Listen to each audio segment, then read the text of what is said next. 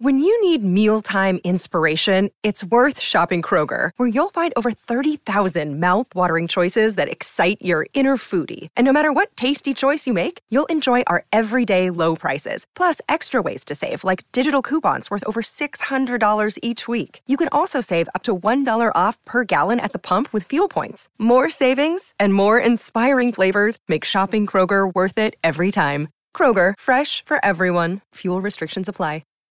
This episode is brought to you by Shopify. Whether you're selling a little or a lot, Shopify helps you do your thing, however you cha-ching. From the launch your online shop stage, all the way to the we just hit 1 million orders stage. No matter what stage you're in, Shopify's there to help you grow. Sign up for a $1 per month trial period at shopify.com/special offer, all lowercase.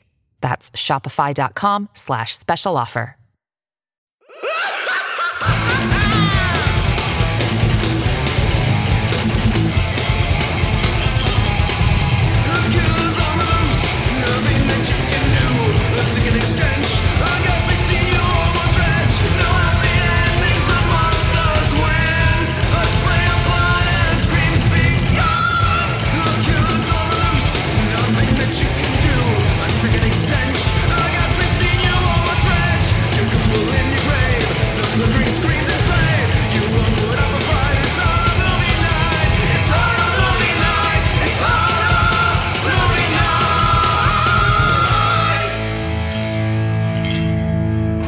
And welcome to an episode of Horror Movie Night. Now, unfortunately, there's going to be no Adam on this episode. He got called into work, but though he didn't write an intro to this episode, he did write his thoughts on this movie that we're about to discuss, and I think that I should start with these.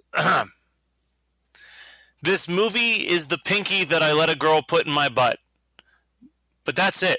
Only the pinky. That's as much as I'm okay with. So I'm only okay with about 15% of this movie. But it tried to shove its whole fist up my ass, and I'm not okay with that. Get fucked, Scott. We're talking about Stung, as selected by Scott from 2015. Man, I thought that he was on the right track with talking about butt stuff, but then took a left turn into fuck you, Scott. So I guess we're not friends anymore, Adam. We're broken up until next week. So you picked this movie. You've been talking about this movie forever. Since 2015. Yeah, you once believed that this movie starred David Carradine. David Carradine, but instead it stars Lance Hendrickson. Lance Hendrickson? Is he related to Jimi Hendrickson? I don't... Okay. It's Lance Henriksen. Yeah, but it's Jimi Hendrix, so I don't know where you were going with your joke either. Listen, I'm pretty sure that at least one person, Rudy, is going to back up my joke this week because he liked my joke last week that you didn't like. So whatever. I'm okay with it. All right. So I had blind bought this movie because you had raved about it, and you were going to pick it, and Scream Factory was doing like an insane discount for its 5-year anniversary, and this was put out on Blu-ray and DVD by Scream Factory. So I figured, all right, good enough time as any. But see that? Wait, just let me pause you there. That was your first mistake because it's on Netflix for fucking free, dude. Yeah, but you know what? I didn't hate it. I didn't hate it like Adam hated it. I'm going to watch this again. It might not be on Netflix forever.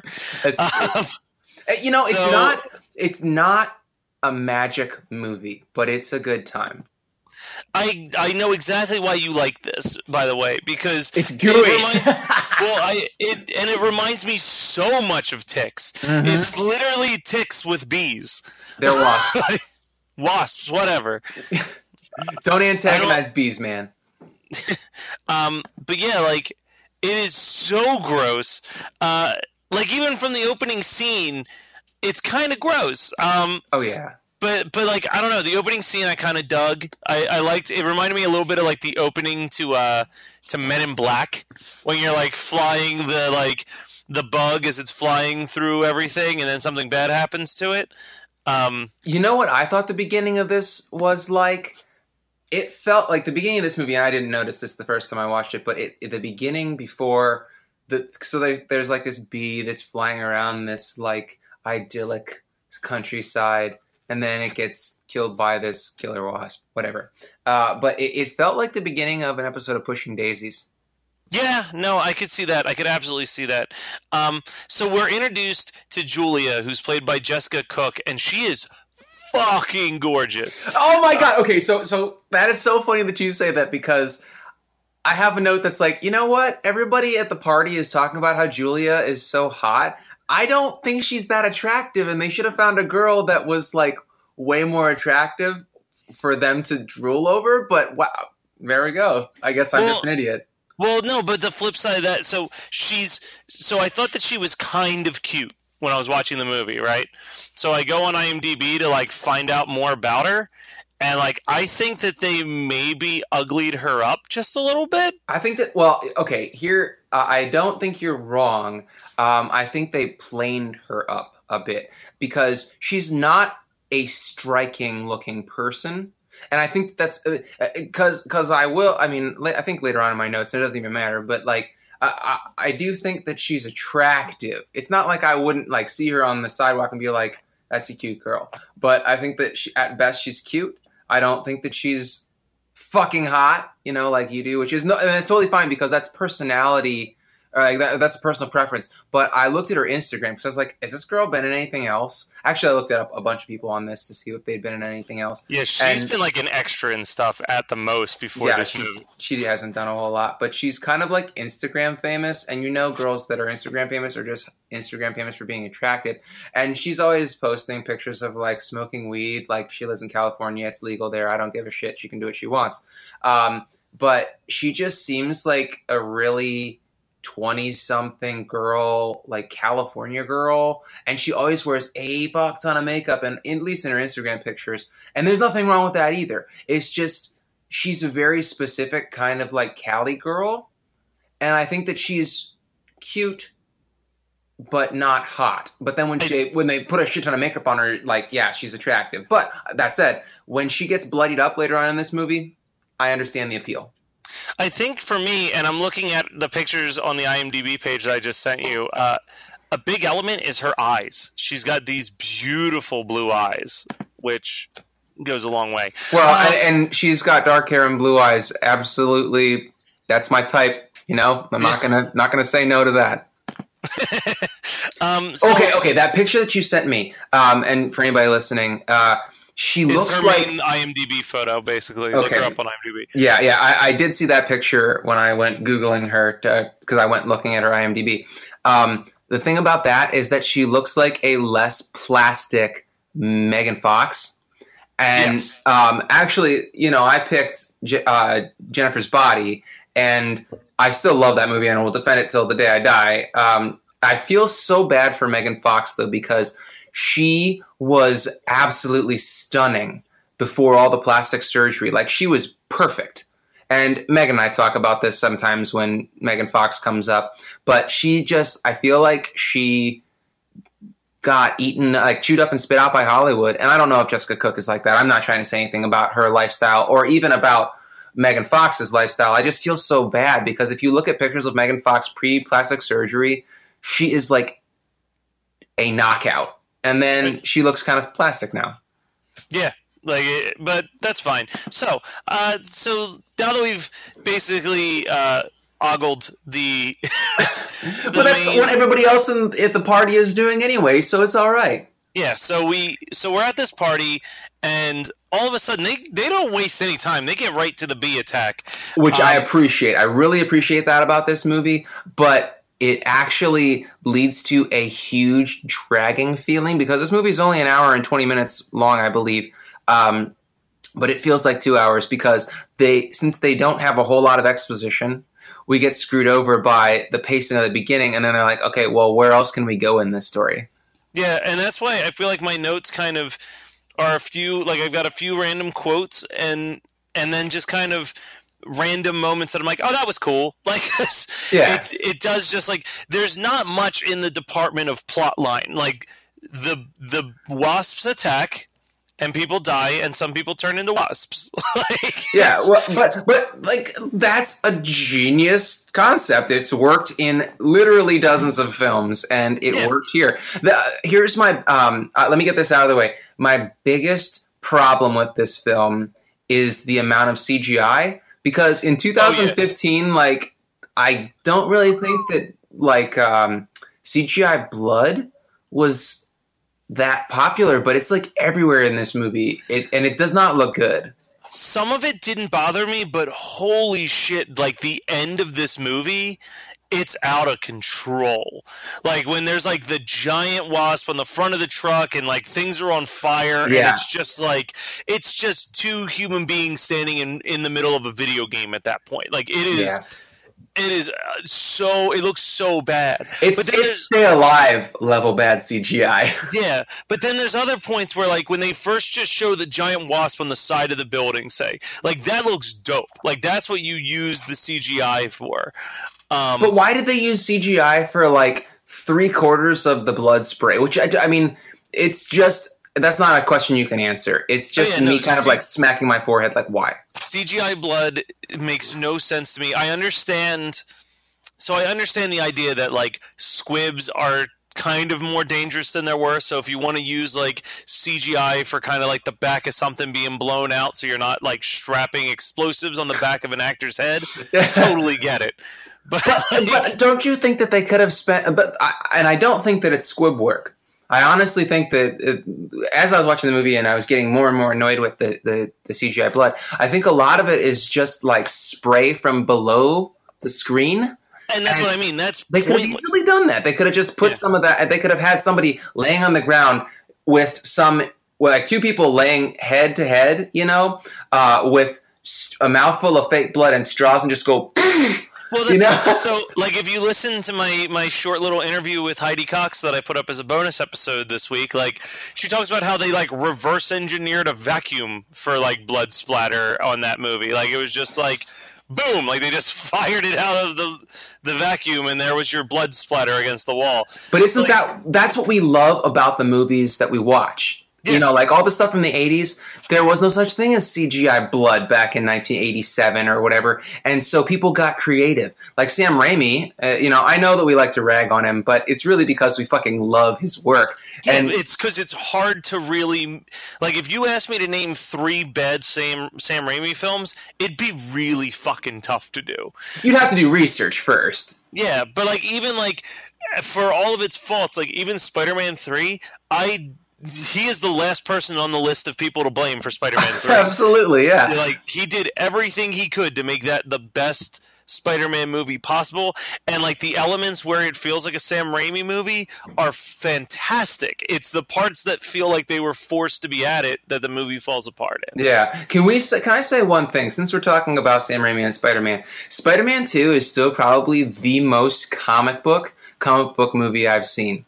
I haven't seen Spider-Man: Homecoming yet, but I think that's safe. I would say a comic book in the good way, because I would argue that despite all of the complaints that people have about these movies, and I'm not saying that they're good movies, Batman Forever and Batman and Robin are very comic book feeling comic book movies. Oh yeah. But I honestly think like Batman Forever feels like a kid's comic book, whereas Spider-Man feels like a teen's comic book. It felt true to like the main ethos of Spider-Man, even though Peter Parker is like an adult in those movies and kind of. And I'll say I also haven't seen Spider-Man: Homecoming yet, but it definitely feels like up until Spider-Man: Homecoming, which I hear is great, it was the best balance of Peter Parker and Spider-Man that we had, because, like, my opinion was always that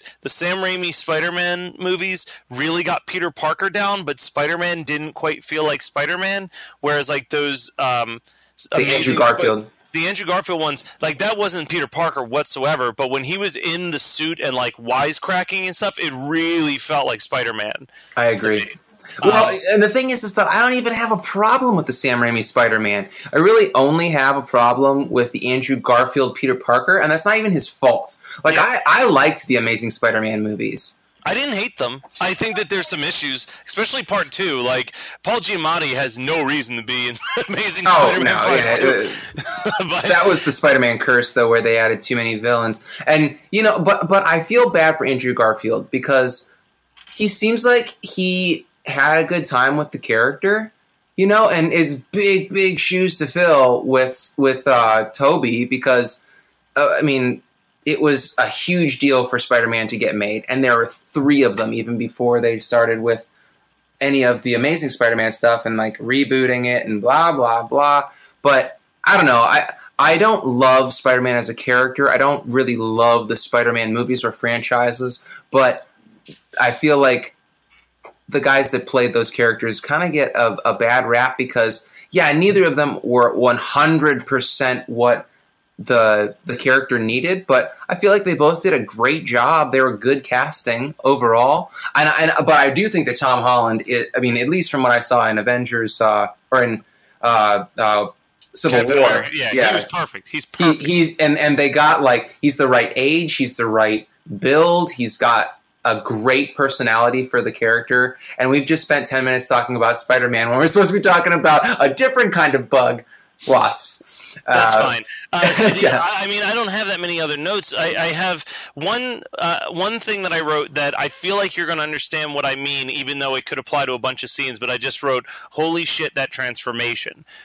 Is it the one with which one is it? The cougar, where like the I can't remember any characters' names, but it's the character that Cliff Collins Jr. plays when all of a sudden the arm starts to burst out of his shoulder and you realize that he got stung on his hump. Well, that was actually really clever writing in my opinion. And I know that you don't come watching a movie like Stung, like a giant bug movie. You're not expecting cleverness. It's really supposed to beat you over the head with comedy and action and gooiness, but I thought that was very clever that we had a little bit of exposition of him talking to Julia about how his parents kind of ignored him because he was malformed, but then it makes sense. He's it was a twin that got absorbed. And so when he gets stung on his hump, it becomes just the twin that never got to live. And so he gets to fight with the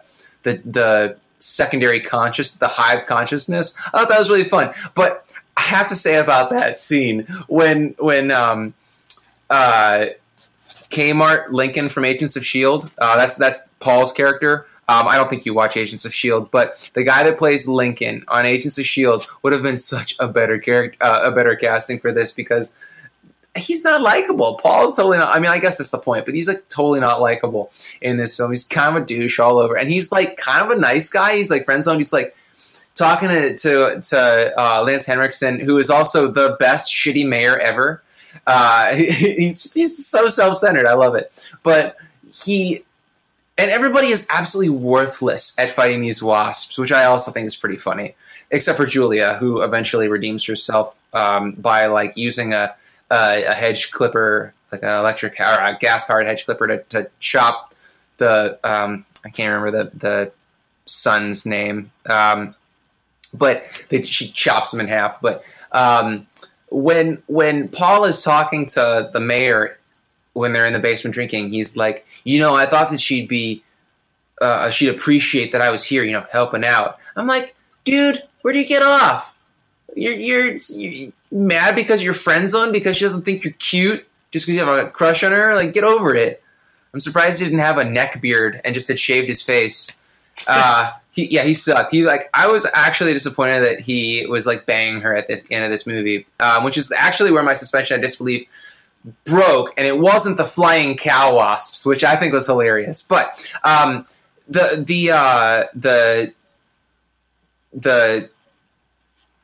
transformation that I thought you were talking about at first was when the cougar who is hitting on Paul, the bug comes out of her throat basically, and then has her skull on its claw. I thought that was pretty fun. The CGI is also so bad in comparison to how goddamn awesome their puppetry work is in this movie. There's so much awesome puppet work, and it looks like they had multiple puppets, and they're animatronic as well as probably manipulated by people. Like, I think that they had like the multiple articulation system in place where people were moving the large pieces, and then they had mechanics to move the smaller stuff, the radio powered mechanics. And that is exactly why I picked this movie, is because I feel like if you strip away the shitty CGI and the kind of lack of a good plot, but the thing is, the plot doesn't even matter in movies like this, so the plot is inconsequential in this as well. But if you strip away the bad CGI, I think that this is a great homage to 80s bug movies, and there were a ton of them. And yes, I mean, Ticks was in 93 or whatever, but this movie is a ton of fun. I feel like it would be better watching it in a group of people. I've watched it twice by myself, but I always watch shit by myself. But the part that you were talking about, where I can't remember the son's name. He's like trying to feed Paul the grub so that he can become the male wasp to impregnate his mom. Oh my god, that part is hilarious and so uncomfortable. He's like, "You're gonna be my new daddy." Yeah, this movie is fucking ridiculous. I definitely will watch it again. Okay. I just looked down at my notes for the first time. The shoulder wasp, it's an homage to Basket Case. That's why you love it. Pretty much. Yep. That checks out. Story checks out there. Stay tuned for more Basket Case talk. Yeah. So I definitely feel like this is a movie that I'm going to make more people watch. It's one of those things that I'm definitely going to subject people to in the future, and I'm okay with that. I feel like there's nothing wrong with that. It's not like making people watch. I don't know, what kind of shit do you make? Like, it's not like making people watch Freaked. Hey! I like Freaked, but I feel like it's got a higher bar to entry than Stung. I think, okay, so what you're saying is that Stung can be like the entry gate that builds eventually to Freaked. You can't start people off on Freaked. Yes, exactly. Okay, yeah, Freaked is like intermediate level, and Stung is definitely an entry level horror movie. It's gross, but it's like, I really think that the grossest part is when that like gigantic grub is being pushed in Paul's face because of the implications. But yeah, I mean, there's a couple good quotes in there. I'm a gynecologist, for Christ's sake. And do you want to make out was another one that made me laugh out loud when the two are stuck in the car. But yeah, I mean, it's definitely a good, fun movie, but not something that I think I would watch repeatedly, but definitely would enjoy watching once in a while with some random friends. Yeah, and I think I could get one more watch out of this and then take 5 years off.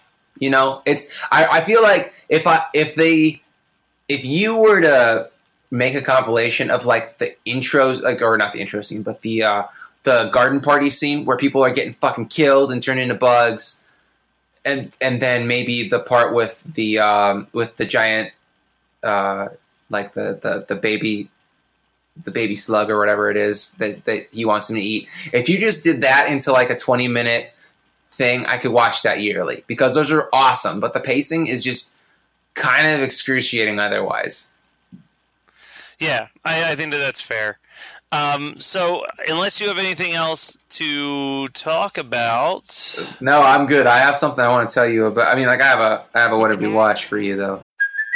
Hey, it's Kaylee Cuoco for Priceline. Ready to go to your happy place for a happy price? Well, why didn't you say so? Just download the Priceline app right now and save up to 60% on hotels. So whether it's Cousin Kevin's Kazoo Concert in Kansas City, go Kevin, or Becky's Bachelorette Bash in Bermuda, you never have to miss a trip ever again. So download the Priceline app today. Your savings are waiting. Go to your happy place for a happy price. Go to your happy price, Priceline. Set a course. Set a course. Set a course for the unstoppable Jack and Jen podcasting the impossible. Star Trek Voyager being the material. Wine is the vehicle, just like milk for your cereal. Here we go, blasting to the Delta Quadrant. Uncharted territory, but we're on it. So pour me another glass of Cabernet, cause it pairs well with dipping prices. galaxy.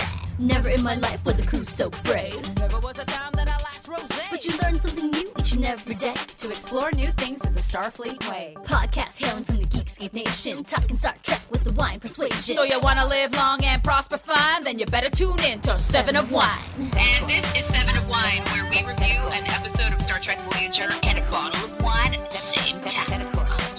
I'm Jacqueline. I'm Jennifer.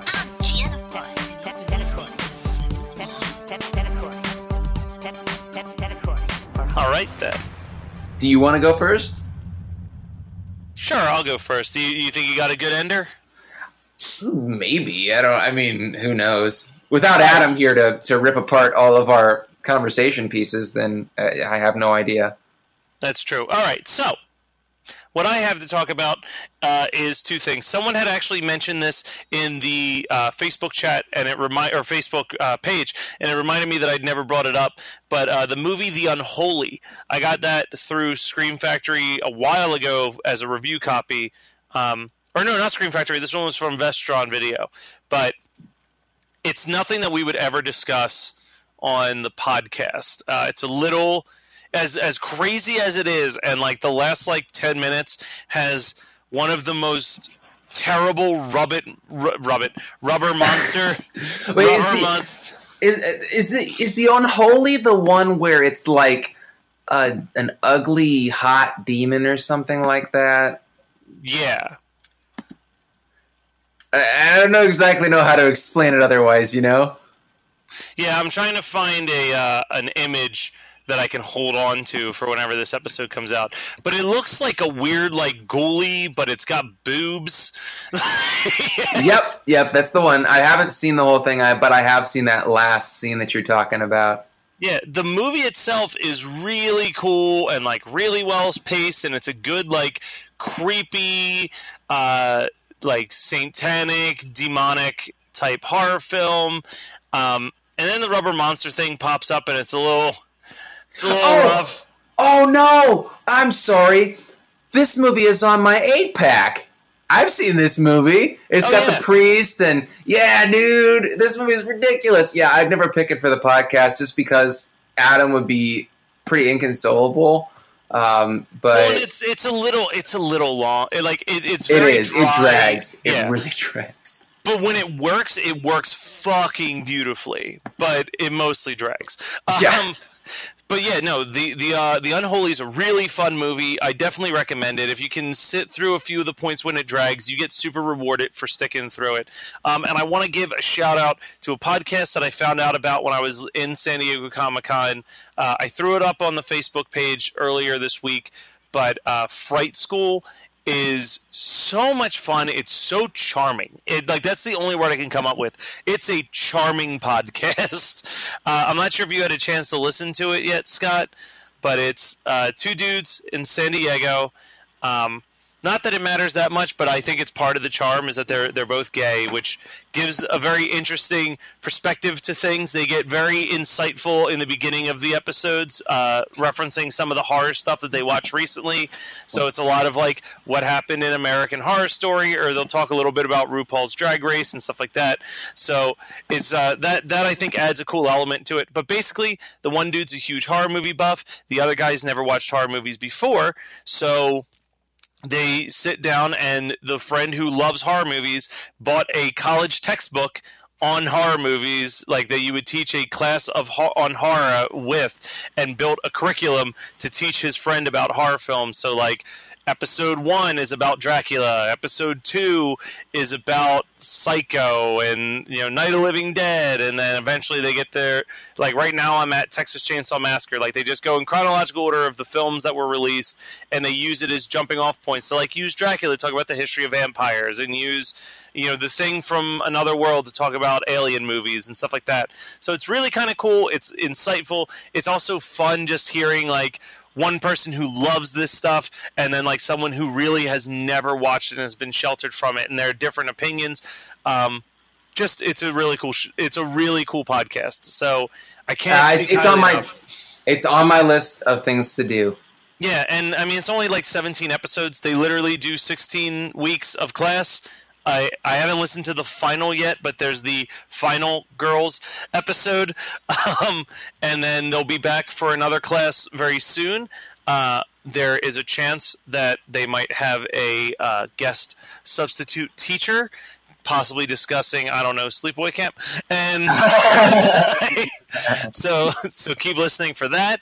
But yeah, that's the two things that I really... Actually, you know what? I'll throw one more thing in here because I don't feel like talking about this when Adam's on the podcast. Because he's going to listen to this and be so dejected. He's going to be like, guys... Well, no, there's a bunch of stuff that's on Netflix that most of us have watched and that we can discuss, and I want to save him for one of those two discussions. But this one is, I sat down and I watched The Keepers, and like amazingly well-made docuseries that just leaves you feeling so distraught and broken by the end of it. Yeah, Megan watched that shit, and she was like screaming at the TV/computer whenever she was watching it, and she was like, "You need to watch this." I was like, "Honey, I was Catholic for like I was Catholic for 19 years. I already know all this." Yeah. Well, it's funny because my mom had watched it before I did. Like, she just watched it on a whim because she was told to check it out, and she was raised Catholic. And then I was watching it, and she came in during one of the episodes, like I was watching in the living room, and she just started, like, as soon as like one person showed up on camera, she's like, "Oh, that liar! They're such a liar!" Like, she gets like so fired up and angry about these people, and it was awesome seeing how like my mom was as equally enraged by the film as I was. So, or the documentary as I was. So I definitely think that it's worth watching. This isn't a spoiler, but it's something that you should have fair warning on because it caused a bit of a debate at work where my one coworker was complaining that he hated it because there was no like big revelation like with Making a Murder and a lot of those other docuseries. And I said, yeah, but that's the reality. Like, to me, I think it's more interesting and kind of sadder because the reality is that these people are probably going to get away with it, and they're always going to be able to get away with it. And that's what's important about it. Is making us aware that it's happening. Anyway, sorry, that's my long rant. I ended on too serious of a note, so pick us up, Scotty boy. All right, well, so and you can cut this if necessary. Did I talk about Castlevania yet? No. Is Castlevania good?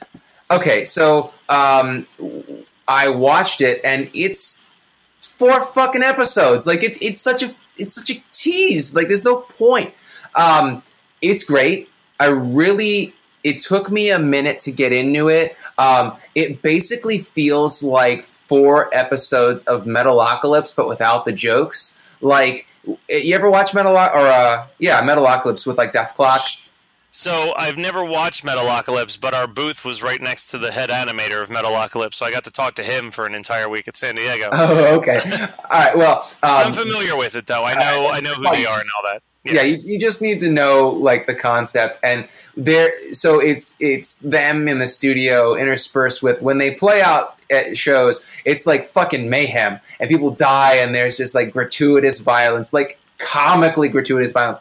That's exactly what Castlevania is without the jokes. Castlevania is Dracula's wife is burnt at the stake as a witch by this kind of corrupt priest, and then Dracula is like, fuck it, you're all gonna die. And he unleashes this interdimensional portal from hell, and children are dying, babies are getting dismembered, people's eyes are getting gouged out, people are screaming everywhere. There are literally rivers of blood in this town. It's incredible. I mean, it's animated, but it's still damn cool. I don't love the fact that everybody's face looks like an anime character, which felt like it was kind of a, hey, let's co-opt the obsession with anime and kind of like bring that into Castlevania, because Castlevania, I mean, I guess later Castlevanias like the DS, the Nintendo DS ones and stuff like that have a much stronger like anime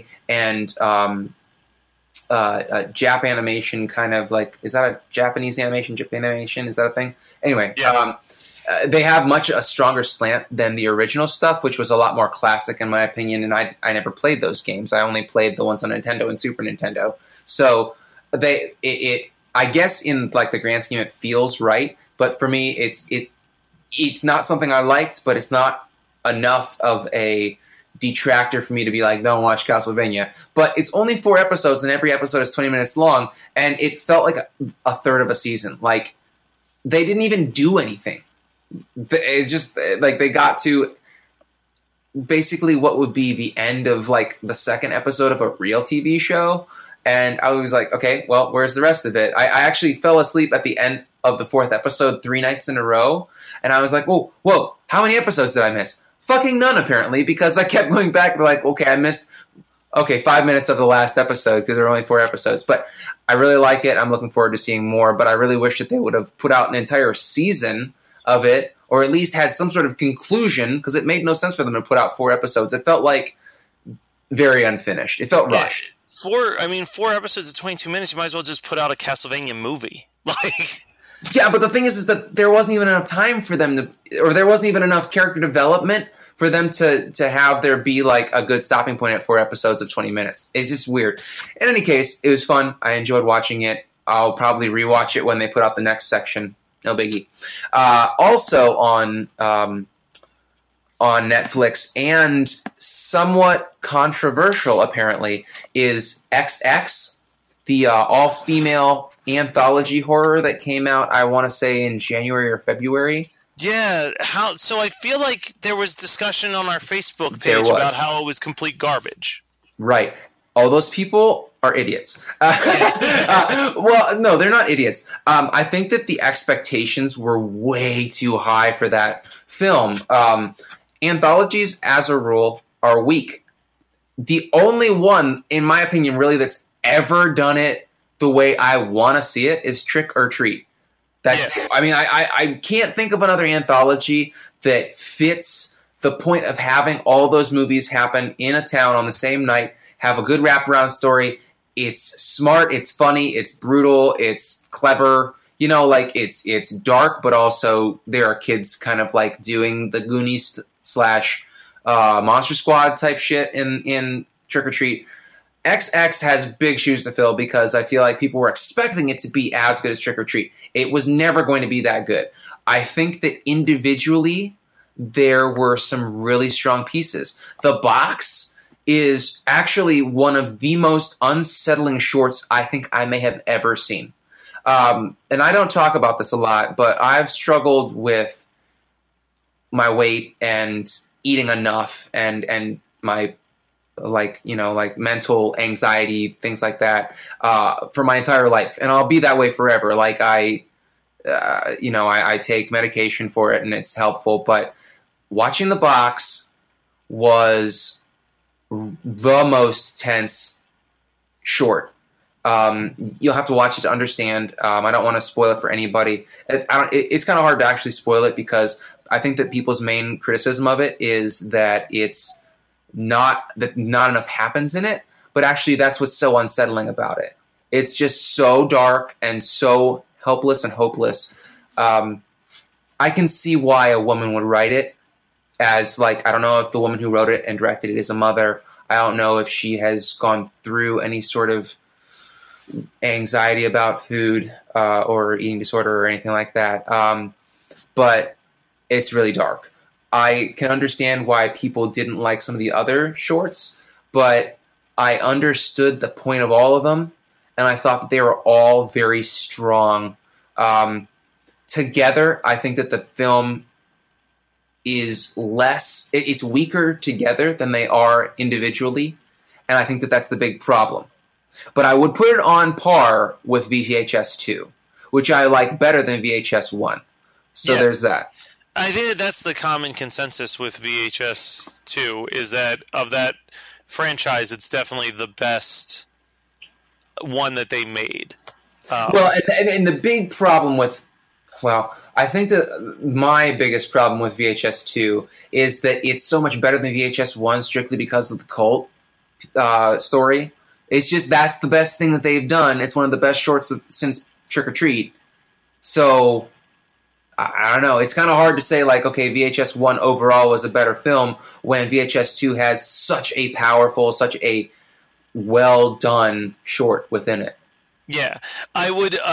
As far as like anthology films, while I agree that Trick or Treat's probably like the last one that really fucking knocked it out of the park and showed what you could do with a good anthology, I still, and I've said this time and time again, and I will stress it over and over again, that Tales from the Hood, despite its absurd name and cover, is the best anthology film that has ever been made, and I'm including Trick or Treat in there. I'm including Creepshow 1 in there. It is so smart. It's got such a good wraparound story. It's got genuinely scary stories, which is super fucking hard to pull off. And it actually has a message. Like, it has a moralistic message hidden inside of it. Like, the only way I can describe it is, like, think the movie Get Out, but think 4 or 5 miniature versions of Get Out mixed into one horror film, where it's just like, here's the Get Out version of a zombie movie. Here's the Get Out version of, like, a killer doll movie. Here's the Get Out version of, like, a Monster in the Closet story. And they just build all of these, like, they take all these different horror tropes and they put a very, like, culturally aware, social-minded twist on it, and it makes it all the more horrific.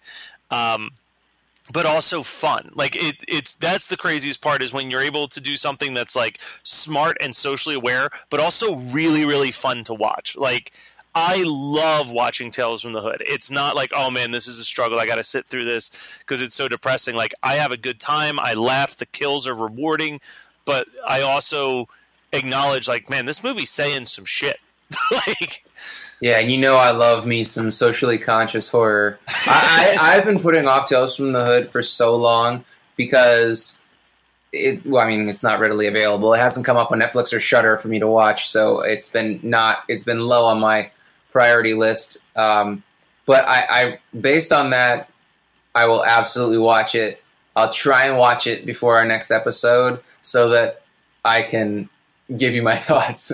All right, sounds good. But yeah, like, when Scream Factory announced that they had put it out on Blu-ray, that was some of the biggest news in a while, because that was one that, like you said, just not readily available. The DVD was like, if you listen to the bonus episode, we brought this up when I was talking to Ben from Sci-Fi, but like the previously owned DVDs were going for like $40-$50. Like, it was like the hot ticket. Everyone wanted to see this movie and you just couldn't own it. So I think that's it. I think that's all we have to say. We'll be back next week with Adam, but this was Stung from 2015. We didn't want to leave you guys hanging with like another retroactive episode or stuff like that. So I guess we're always good at showing the wizard behind the curtain. Basically, when I went to California, we kind of fell really behind on being able to back catalog the shows, and we're trying to get ourselves back into the forefront. So give us a little bit of time.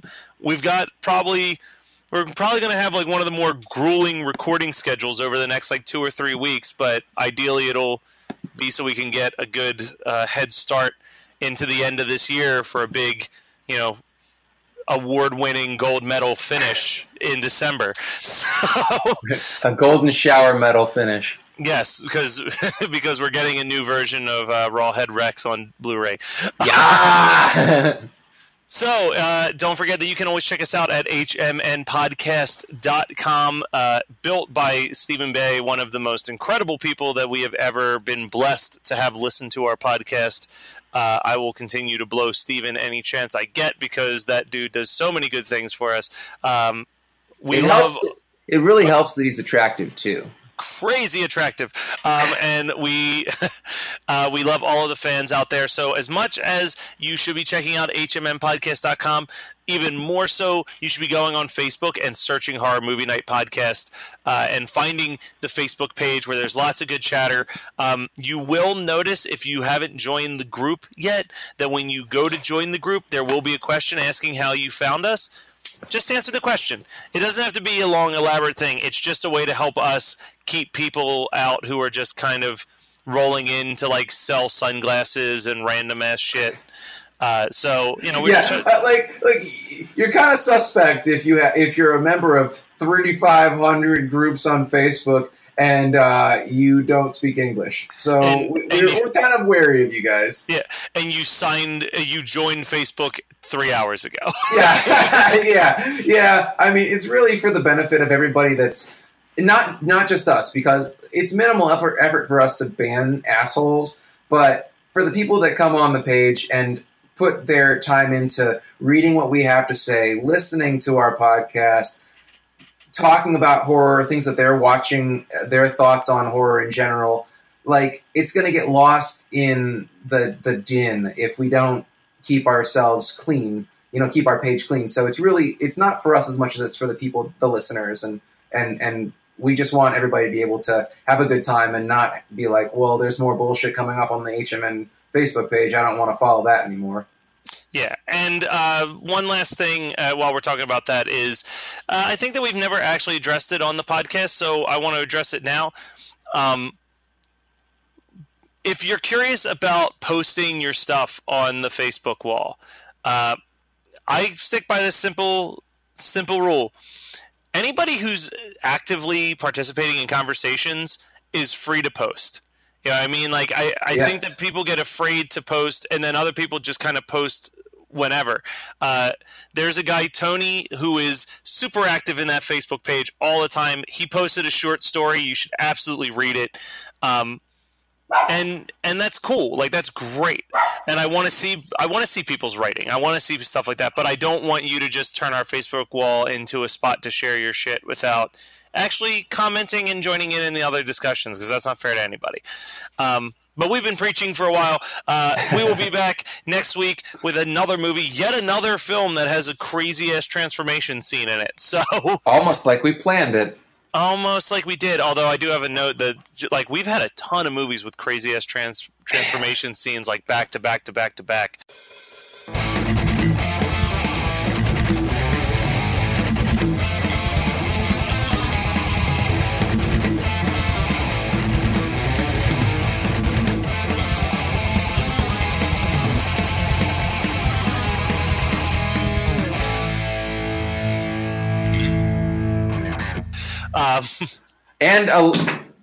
Oh shit.